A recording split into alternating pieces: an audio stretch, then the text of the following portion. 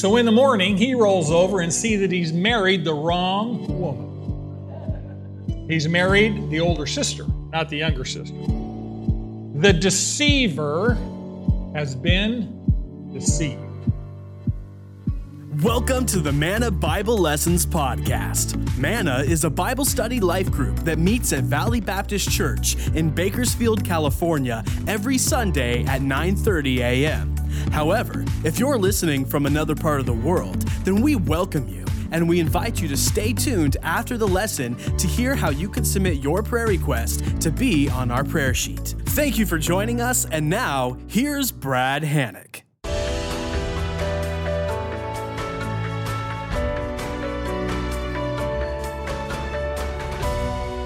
Manna, it's good to be here. If you would open your Bibles to Genesis 29, we're going to pick up the parable again, as they say. We're in the life of Jacob, and Jacob should be a very comforting figure to us. He's a rascal. He's incorrigibly self-centered. He's manipulative. He's a liar. He's all the things that human nature is in graphic detail, and yet God is going to use Jacob in marvelous, mighty ways, and he can use us the same way. So we're gonna take up the life of Jacob beginning in chapter 29. He's the grandson of Abraham, of course, the father of the faithful, if you will, and the son of Isaac. And Jacob grew up in a dysfunctional family. As a matter of fact, we joke that he put the dis in dysfunctional. His parents played favorites. Esau and Jacob are twin brothers. And Jacob's father, Isaac, loved Esau, and Jacob's mother, Rebekah, loved him. So Jacob and Rebekah, his mother, conspire together to deceive and lie to their father, who is blind, Isaac is blind, into blessing Jacob with the bulk of the family's inheritance instead of blessing brother Esau. And Jacob, of course, as you know, pretends to be Esau. They go through this elaborate charade. Isaac winds up blessing the wrong son. In his mind, he blesses Jacob instead of Esau. So Jacob, in essence, steals the family inheritance, both spiritual and physical. Esau is furious. He threatens to kill his brother, just like at your house, right? So Isaac and Rebekah get together and say, we have got to send Jacob away, or we'll lose both sons. Esau will kill Jacob, and then the kinsman redeemer will come along and avenge Jacob's death and kill Esau, and we won't have either son. So they get together, and finally Isaac and Rebekah agree on something. They've been married almost 100 years, and they've been at loggerheads for quite some time, just like many marriages today. So they agree to send Jacob away 550 miles, Rob's going to show you a map, northeast of Beersheba, where they are now, up to Haran, which is in this region of Mesopotamia on the Tigris-Euphrates River, where Abraham's family originally came from. So this Haran area is where Abraham came over a century before, and where Isaac and Rebekah are going to send Jacob back to get away from Esau, number one, and then number two, to find a godly wife. So if Jacob walks, let's say 15, 20 miles a day, this is about a month-long, plus or minus, journey.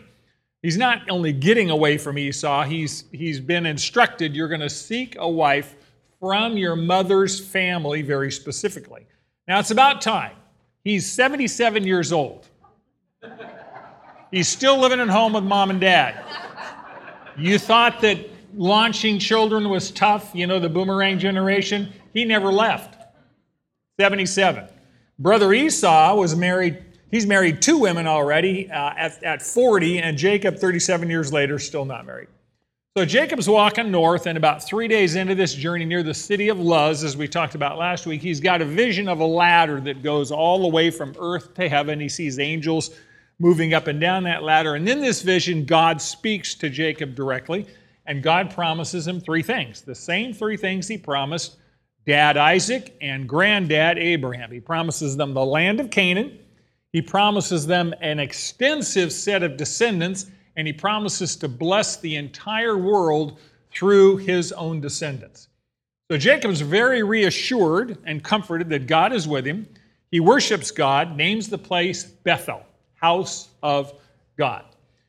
He then moves on up to Haran, and he's got a very different attitude. When you look at the text here, chapter 29, verse 1, it says, Jacob went on his journey The Hebrew literally means he picked up his feet. So it's a very different attitude as he walked around. It's almost, I don't know if you'd call it joy, but he knows that God is with him and God has a plan for him where he is going. So he comes to Haran, and he just happens to come to a well or a cistern with some shepherds waiting to water their sheep, and then things start happening very quickly. It's going to become very clear that God has directed his steps to this very specific place to meet these very specific people at this very specific time. If you want a biblical reference for a divine appointment, you got one right here. So when you have divine appointments, we've got biblical precedent. Go to chapter 29, verse 4. Jacob comes up to these shepherds and he says, "My brothers, where are you from?" And they say, "We are from Haran." Number one. Number two, he says, "By the way, do you know Laban the son of Nahor?" And they say, "Yeah, we know him." And he said to them, "Is it well with him?" And they say, "It is well, and even more, Rachel, his daughter, is now coming with the sheep." Here's the principle. You'll love this one. We need this one. God guides and provides even when we fail to pray. God's plan do not depend on us. Our plans depend on him. God guides and provides even when we fail to pray. God's plans do not depend on us. Our plans depend on him. So Jacob is walking, and he just happens to come upon these shepherds, and they just happen to know everyone that he's looking for. What a coincidence. Four answers, four questions, four right answers, bing, bing, bing, bing. So Laban is Rebekah's brother and Jacob's uncle. So Jacob wants to know how Uncle Laban's doing. They tell him he's well. And his daughter Rachel's coming right now with the sheep. She's a shepherdess. So Jacob and Rachel are first cousins. God had promised him at Bethel, "I'm going to be with you wherever you go." Sure enough, Jacob now has empirical proof that the Lord is leading him exactly where he wants to go. And you and I have all had divine appointments. Most of the divine appointments in our life we miss. We just miss, right? We say, well, it was coincidence. Or, at 11 o'clock at night, you're just ready to fall asleep, and you go, oh, yeah, the Lord just... But we missed it. But you get it at 11 o'clock. That's fine. Long as you get it.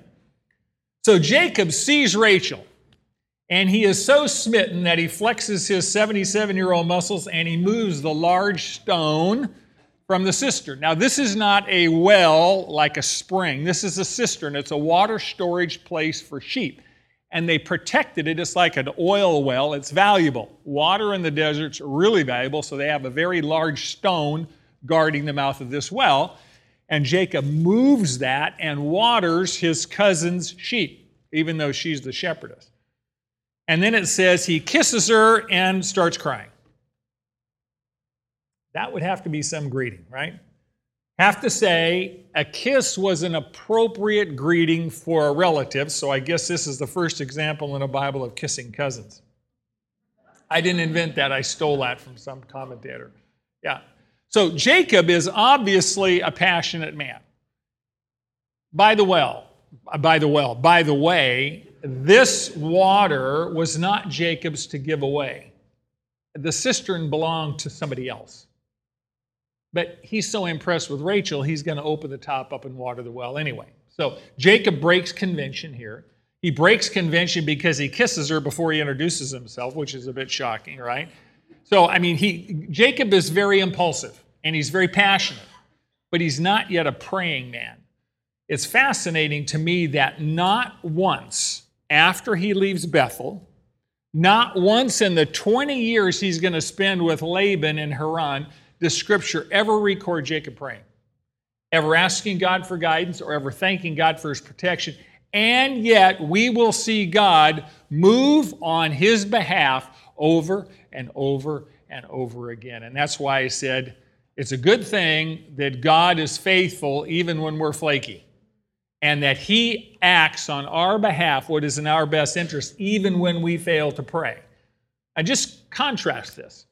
100 years before, Abraham is looking for a wife for his son Isaac.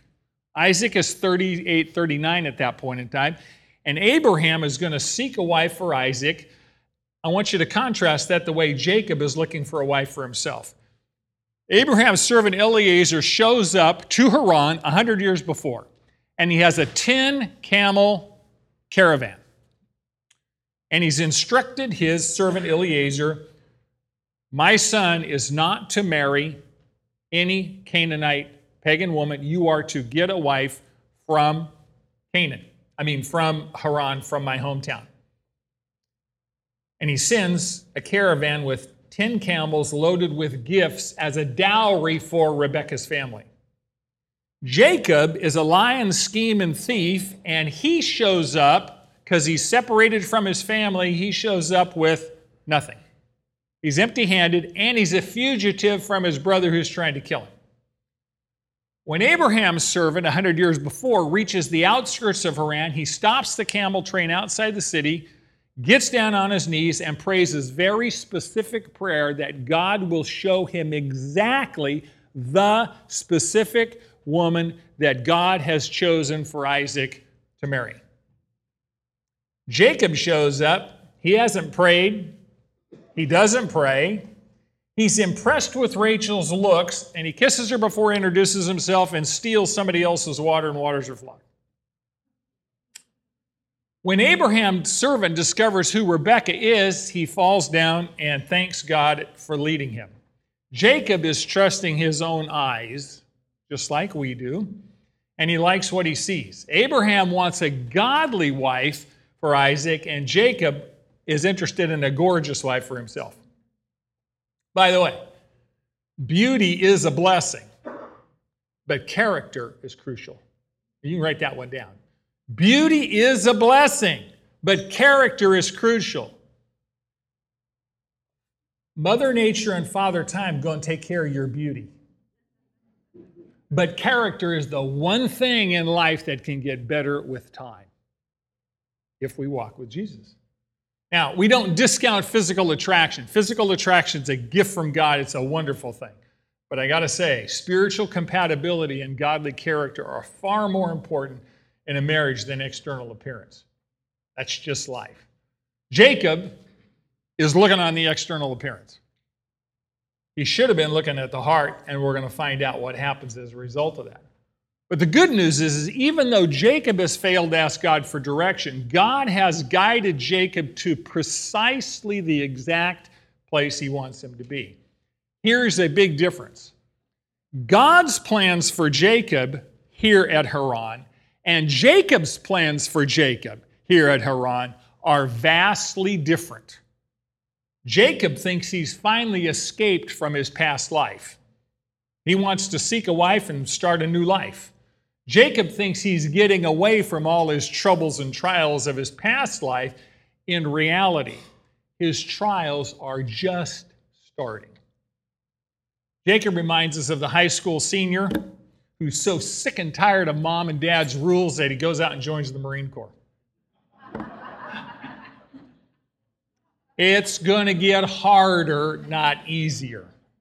See, Jacob wants to change his circumstances, and God wants to change Jacob's character. And those are very different goals and very different processes. Jacob's goals are temporal and God's goals are eternal. Jacob wants to marry, start a family, operate a prosperous ranching operation, and God's plans for Jacob include all that, but far more than that. See, God's big plan is He wants to redeem humanity from their slavery to sin. And God's plan in the Old Testament was to set aside a specific covenant people who will represent Him on earth as His ambassadors. And through that people, God will speak to the nations of the world. And God will ultimately, through this people group, send the Messiah who will redeem the people from their sin. God's plan, using this next 20 years, is to shape Jacob into the spiritual leader of God's people on earth at this time. And if you look at Jacob's character at this point, you say, there is a vast gap between his current character and behavior and the character and behavior he's going to have if he's going to be the leader of God's people on planet Earth, through whom God's going to send the Messiah. Matter of fact, God's people on earth are going to be named after this guy. We're going to find out in a few chapters, God's going to change Jacob's name to Israel, and God's people will be called the sons of Israel. This guy. And when you look at his behavior, you say, wow. Big difference between where he is and where God's going to have him. God knows that right now Jacob is a self-centered, manipulative con artist. And God also knows that to shape Jacob into the spiritual leader that God has for him, God's got to enroll him in a spiritual boot camp. And that spiritual boot camp is going to last 20 years. So when you look at what God is doing in your life, He's not finished, right? He's never finished until we get home to heaven. Jacob needs to learn, above all, the number one lesson that he needs to learn is that God hates deceit, and Jacob is a liar. And the best place for Jacob to learn how God feels about deceit is God's going to hook him up with a master deceiver who's his very own Uncle Laban. Remember that Laban's sister Rebekah, Jacob's mother, is also a master con artist. She lied to her husband and had been doing it for years. Jacob learned how to lie from his very own mummy.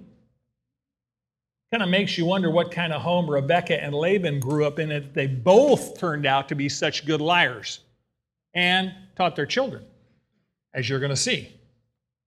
So God is determined that Jacob is going to get his necessary spiritual medicine from his very own family. I think God has a sense of humor. You know, the application here for us is real simple. Even when we don't pray, God is faithful. And even when our life doesn't make sense to us, it's because we don't see what God sees. We only see our point of view, right? We see how something impacts us and us only, and God is looking at a far broader perspective.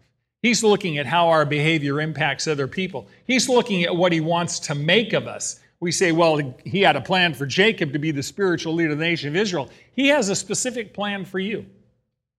And for Him to accomplish what He wants to in your life, He has to shape your character to be what?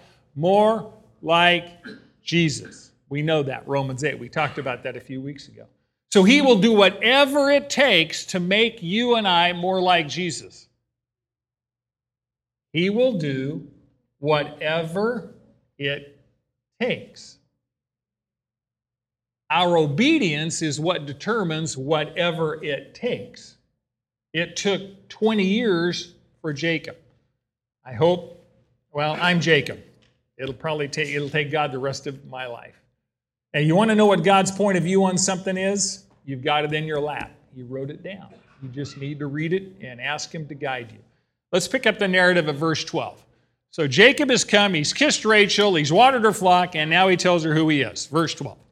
Jacob told Rachel that he was a relative of her father and that he was Rebekah's son, and so she ran and told her father. So when Laban heard the news of Jacob, his sister's son, he ran to meet him and embraced him and kissed him and brought him to the house. Then he related to Laban all these things. Laban said to him, "Surely you are my bone and my flesh," and he stayed with him a month. Here's the principle. God often uses difficult people like sandpaper to shape us more like Jesus. I didn't say we were going to like this principle, but it's true. God often uses difficult people like sandpaper to shape us more like Jesus. So Jacob stays with Laban for 30 days. And that was pretty normal hospitality for a near relative. And during that time, Jacob told Laban the reason he was there, why he had left Beersheba and come to Haran to seek a wife. And during that 30-day period, Laban also was watching Jacob's skill as a shepherd and what a valuable addition he was to his ranching operation. And even more importantly, during that 30-day period, Jacob fell in love with Rachel. You know, when you look at Jacob's life thus far, he's got to be feeling great. He's come safely to Haran, very dangerous territory, 550 miles walking, no incidents other than meeting with God. He's 550 miles away from his brother who wants him dead, probably won't chase him down. He has excellent job prospects with his uncle who likes him and said, "You're my bone and my flesh," and he's in love with the boss's daughter. I mean, what else would you want? When everything seems to be going your way, that's a really good time to pray. That's when we don't pray because we think we have it dialed. I got this. Everything's under control. I'm large and in charge. I don't need any help. Right. When we don't think we need to pray is when we need to pray the most. At the end of 30 days, Laban wants to formalize a working relationship with his nephew. Verse 15. Then Laban said to Jacob, "Because you are my relative, should you therefore serve me for nothing? Tell me, what shall your wages be?" Now Laban had 2 daughters. The name of the older was Leah, and the name of the younger was Rachel. And Rachel's eyes were weak, but Leah's eyes were weak, but Rachel was beautiful of form and face. Now Jacob loved Rachel, so he said, "I will serve you 7 years for your younger daughter Rachel." Laban said, "It is better than I give her to you than to give her to another man. Stay with me." So Jacob served 7 years for Rachel, and they seemed to him but a few days because of his love for her. Here's the principle. God arranges our circumstances to accomplish His purposes. It's not about our comfort. It's about godly character. God arranges our circumstances to accomplish His purposes. Not about our comfort, it's about godly character. Let me give you kind of a context, the socioeconomic context of this time in this region. This region is largely warmer, drier, more arid, and it was largely an agricultural economy. And they didn't grow fruit trees by and large unless they were by a river. It was a pastoral landscape. They raised flocks and herds, primarily sheep, goats, and cattle, because they could live in that kind of environment. So that was the farming climate, if you will. And flocks and herds supplied meat and cheese and milk and wool and hides and so forth. So their livelihood was from animals, and that's really what they made their living from. And virtually all labor during this era was hand labor. And if all labor is hand labor, you know the social implications of that are large families are really, really valuable because children are free labor until they leave and go home. So many, many children meant more hands, managed more herds, more flocks, and more wealth. Now, when children grew up, they married, and they began new families. But there was no government Social Security. There was no pension plans, and your adult children, specifically your adult sons, were your old age Social Security. Because when you could no longer work on the ranch, they would feed you and let you live until you went and departed this life. When daughters married, they left you as their parents and moved to their groom's family ranching operation. All children born to that new couple worked on the groom's ranch, not your ranch. So the bride's family would always economically have a loss because they would not only lose their daughter, they would lose her children and the labor that those children would provide on the ranch. And therefore, the parents would lose the security of the next 2 or 3 generations to care for them. So they worked out a dowry system, a bride price system. The groom's family compensated the bride's family with pretty substantial gifts in exchange for their economic loss. That's why Abraham sent 10 camels worth, pretty extensive dowry for Rebekah. And it's one of the reasons why Laban's family was willing to let Rebekah go to this unknown relative called Isaac because they saw the wealth that Abraham had brought as a dowry. And they said, he's obviously doing well. Isaac will provide for our daughter, even though she's going 450 miles away. The gifts were evidence that he was going to be a responsible husband, right? And care for their daughter and their sister.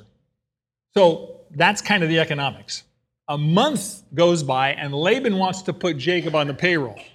And he asks him to name his wages. And it thinks, man, that's pretty good. The uncle says, what are your wages going to be? Shall you serve me for nothing? But I want you to understand, Laban's very clever. Laban literally says, because you are my relative, shall you serve me for nothing? Notice who's serving who. Laban's putting Jacob on notice that he will be in charge. Jacob is the son of a very rich man. But he's alienated from his wealthy family, and he comes to Haran and to Laban's homestead with nothing. I don't know what his work ethic was like. Apparently, it's pretty darn good because it sounds like he's a very diligent man. But Jacob wants to marry Rachel, but he came to Haran with the clothes on his back. He has no dowry, he has nothing. So he offers to pay the bride price, the dowry, to Uncle Laban with 7 years of labor. And for Laban, this is a really good deal. Jacob has real shepherding skills that apparently he needs. At this point in time, we're not sure whether he has sons or not. You know he has 2 daughters. One of them is already working as a shepherdess. Sounds like he might be short-handed. So it's obvious to him that Jacob not only has skills he needs, but Jacob is crazy in love with Rachel. He's not going anywhere. And Jacob is the one who said 7 years. Laban didn't extract that price. That was something that he offered. Now, Laban has 2 daughters, Leah and Rachel. And the name Leah means wild cow. And the name Rachel means ewe, E-W-E. I guess Dad really liked animals, specifically cows and sheep, right? So Leah is described as having weak eyes. And usually when you read the commentators, she really gets a bad rap. They're going, oh, she was wearing Coke bottle glasses, etc., etc. The word weak eyes here really has nothing to do with vision. The Hebrew word here is rak, R-A-K, and it's usually translated as tender, frail, gentle, or delicate, right? Leah may well have had gentle eyes, and Rachel's eyes might have been more fiery and more sparkle and more fire. And the word eye in the Bible refers to much more than the physical eye. The word eye in the Bible is often, it's described as the windows of the soul. You know, when you look into somebody's eyes, you see into their soul, into their heart. And if Leah had weak eyes, tender eyes, gentle eyes, it may well refer to her character as being gentle and tender and compassionate and caring, and Rachel may have been more aggressive and more volatile. The only description we have of Rachel is the physical one that says she was beautiful of form and face. Jacob's initially attracted to her physical beauty, and matter of fact, that's all we know of her. We know nothing of her character yet. If you contrast this, Rebekah was selected by Abraham's servant based on her character and her servant heart. You know, remember when Eliezer shows up to her family homestead to chat with them, he says, Lord, I'm going to come, and the woman who comes to the well and waters my camels, that's going to be the sign that that will be the one you want me to marry. You want Isaac to marry. So Rebekah comes and not only waters him, I mean, she brings him water from the well to drink, but she says, let me water your camels. That is not a small task. There's 10 camels, and a camel, after a stint in the desert, can very easily drink 50 gallons of water in one setting. 10 camels is 500 gallons of water. Water weighs 8 pounds a gallon. That's 4,000 pounds of water, 2 tons of water, and you do it with a bucket. This is a lot of labor. Rebekah is obviously a hard worker, and she has a servant heart. She's willing to serve this stranger by doing this, and Eliezer is blown away. because it's a direct answer to prayer. So Jacob says, I'm going to serve you 7 years for your youngest daughter. And Laban agrees, kind of. His response is really vague. He doesn't specify Rachel by name in this agreement. He says, you can marry her. And with the benefit of hindsight, you go, well, which her was he thinking about? See, we really don't know whether this con artist is thinking 7 years in advance and going, maybe we'll do a deal here. We're not sure. However, Jacob is so in love that 7 years seem like a few days. And this is really a testament of God's grace and the power of love. By the way, true love really is a gift from God. Don't discount it. I know we smile in our cynical culture and say true love doesn't exist. Yeah, it really does. And when you experience the real deal, it changes everything in life. And by the way, we think, well, true love only has to be between spouses. I think that's true, but don't tell me your grandchildren don't love you truly. And don't tell me your grandchildren's love doesn't change things. Amen? Real love in any form, friend, spouse, grandchildren, family, changes things. It's a gift from God. And even though Jacob is going into a 20-year boot camp, he doesn't know it. God has a plan. God blesses him with the love of his life. Because real love changes how we perceive time. Real love it strengthens us to endure hardship. Real love inspires us to do things that seem impossible. Jacob's in boot camp, but his love for Rachel sustains him. And the 7 years are up, and it's one sentence. The 7 years seemed to him like a few days. There is enormous meaning packed into that one simple sentence. After the 7 years are up, Laban apparently doesn't do anything. He's just hoping, apparently, Jacob will forget and keep serving. So Jacob has a little conversation with Laban about their deal. Verse 21. Then Jacob said to Laban, give me my wife.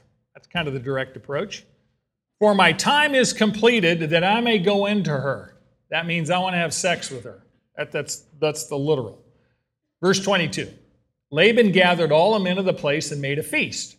Now in the evening he took his daughter Leah and brought her to him, and Jacob went in to her. Laban also gave his maid Zilpah to his daughter Leah as a maid. Verse 25 is one of those verses in the Bible that you just can't. It's astounding. It came about in the morning that, behold, it was Leah. And he said to Laban, what is this you have done for me? Was it not for Rachel that I served you? Why then have you deceived me? Here's the principle. God uses the painful consequences of our past sins to shape our character. What you sow, you will surely reap. God uses the painful consequences of our past sins to shape our character. What you sow, you will surely reap, from the book of Galatians. See, God forgives the eternal penalty of our sin. It's forgiven. But we still have to live with the temporal consequences of that in this life. Here's why. If God took away all of sin's consequences on earth, and you could sin and there was no consequence, what would we do? We would probably sin more, not less, correct? So God wants to teach us the awfulness of sin here on earth, so we don't have to live with sin's awfulness for all eternity in hell. So that's why sin doesn't pay. God wants sin to cause us to suffer, so we will not sin. So we will learn to hate it and not tolerate it. God wants to teach Jacob some very important spiritual lessons. Jacob's now 84 years old. He's a little past middle age. He actually lives to 147. Rachel is significantly younger, and I know this is going to sound incredible to some of you. We know that she dies in childbirth with Benjamin 20 years after she met Jacob. She's, at that point in time, she's probably no more than 45. Probably at the max. She didn't give, the life expectancy wasn't that long. Jake was blessed. So Rachel probably now is about 25, plus or minus. Jacob's 84. He's waited 7 years to consummate his marriage, and he doesn't say to Laban, give me Rachel. Probably should have said that. He says, give me my wife. And that may have given Laban a little wiggle room. Weddings in that era lasted 7 days. Big feast. Major social events, a lot of eating and drinking. And in that era, brides were veiled out of modesty. And I don't mean this little bridal veil that you see brides wear that is a see-through. These veils were significant. They always covered the face, and many times they covered the entire body. After the wedding ceremony, of course, Laban escorts Leah to the bridal chamber where Jacob is. She's probably about the same size as Rachel. It's night. They didn't have LED lights. Candles didn't throw much light. She is heavily veiled, probably dressed in Rachel's clothing, probably wearing Rachel's perfume. Jacob's not only passionate, he's probably been drinking.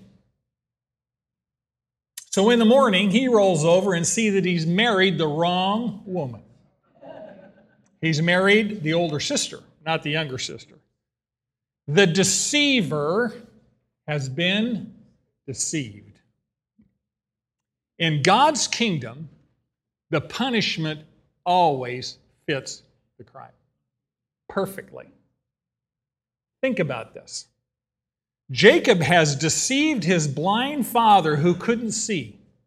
And now Jacob has been deceived at night because he couldn't see. Son Jacob deceived his father Isaac into blessing the wrong son. And now the bride's father has conned Jacob into marrying the wrong daughter. Jacob cheated his brother out of the rights of the firstborn, and now he gets cheated because it was the right of the firstborn daughter to be married first. Jacob and his mother Rebekah had staged an elaborate ceremony to steal a family blessing from Esau. And Rebekah's brother Laban and his family have staged an elaborate wedding ceremony to steal years of Jacob's labor. What goes around? Bigger, badder, later. Now, here's what's really troubling. When I study this, it's obvious to me that both daughters are in on the con. And they know about Dad's schemes and they agree to them. We don't know if Laban threatened to disown them, if they didn't comply. We don't know if he bribed them. But it seems pretty clear if Rachel did not want to go along with Dad's plan, she would have warned Jacob. By the way, it won't be me that night. Because Dad's already said he's going to put Leah in my place. Just be aware. We don't know why she didn't say anything. We don't know the details. But I can imagine Laban has already thought about this, and he probably secured Rachel's agreement by telling her she's going to be able to marry Jacob within a week. He already had it planned. Because she knows the custom of that area. You always married the older daughter first. Rachel knew that, so did Leah. It's obvious that Leah loved Jacob and was willing to marry him, even if he didn't love her. She was willing to go through with it. God had put Jacob in the place of his father Isaac.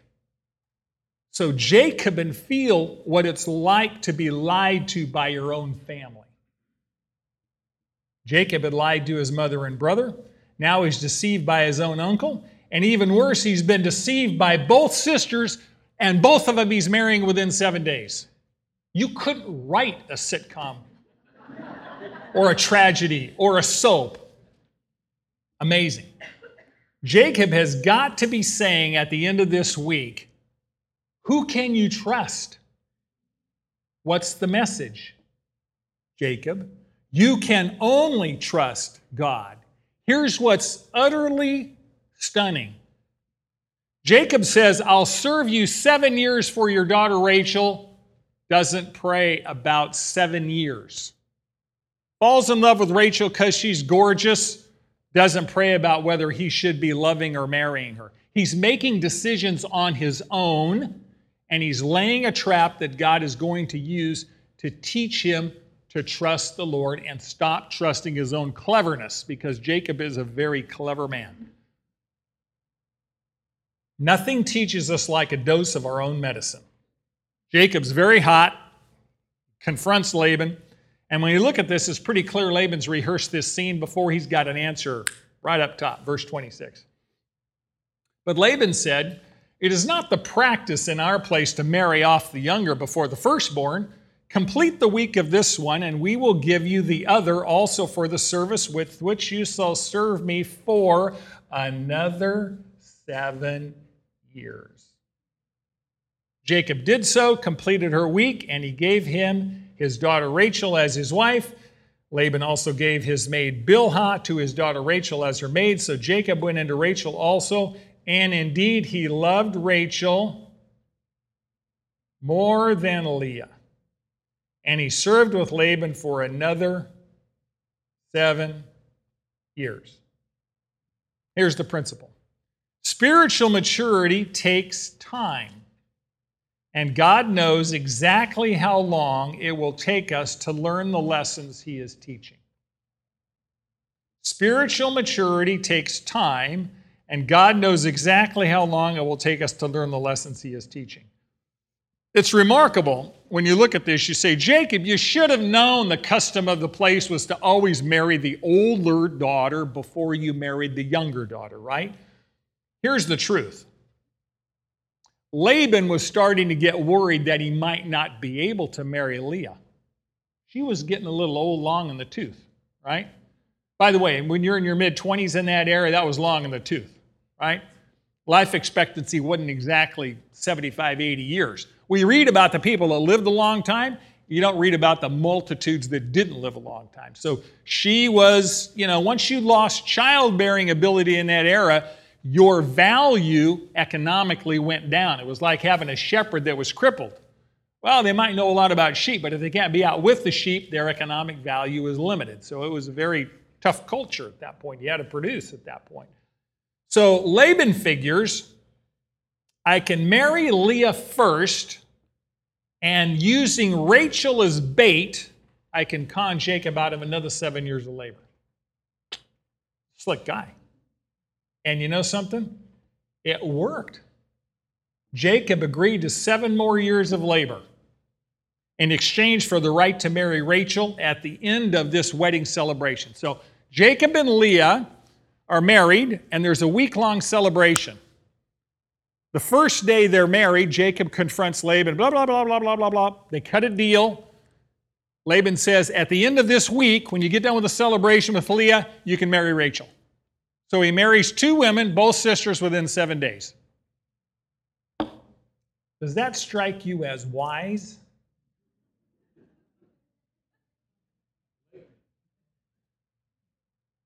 Wow.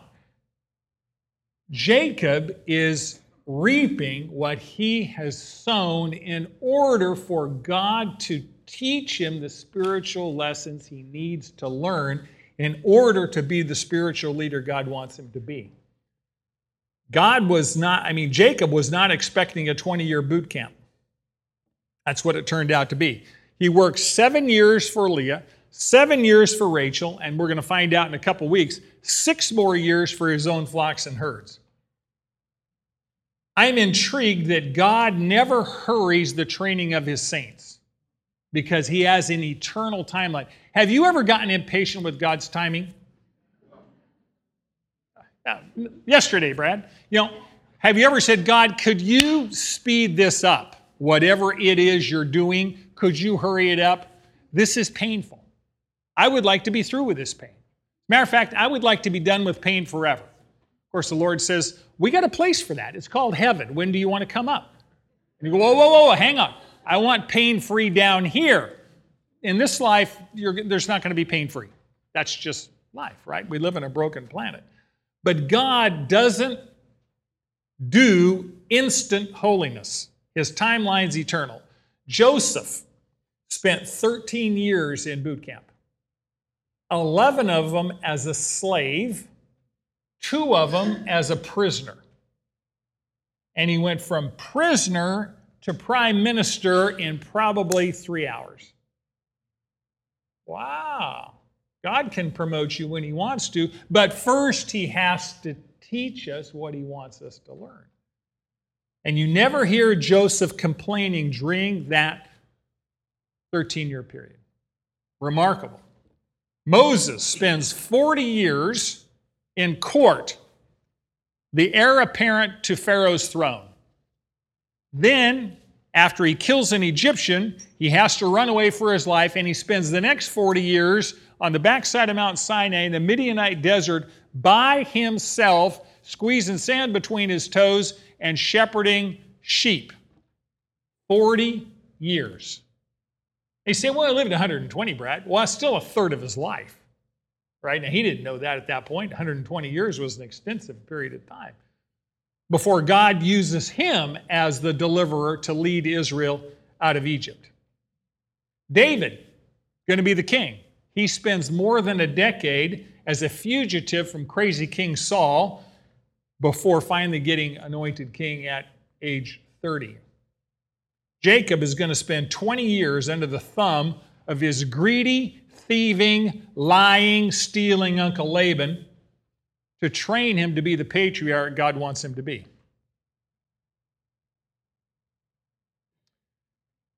God has you and I in situations, circumstances, and difficult people right now that most of us would like to be rid of, right? You would say, Lord, if you love those difficult people so much, why don't you just take them to heaven right now and you can live with them?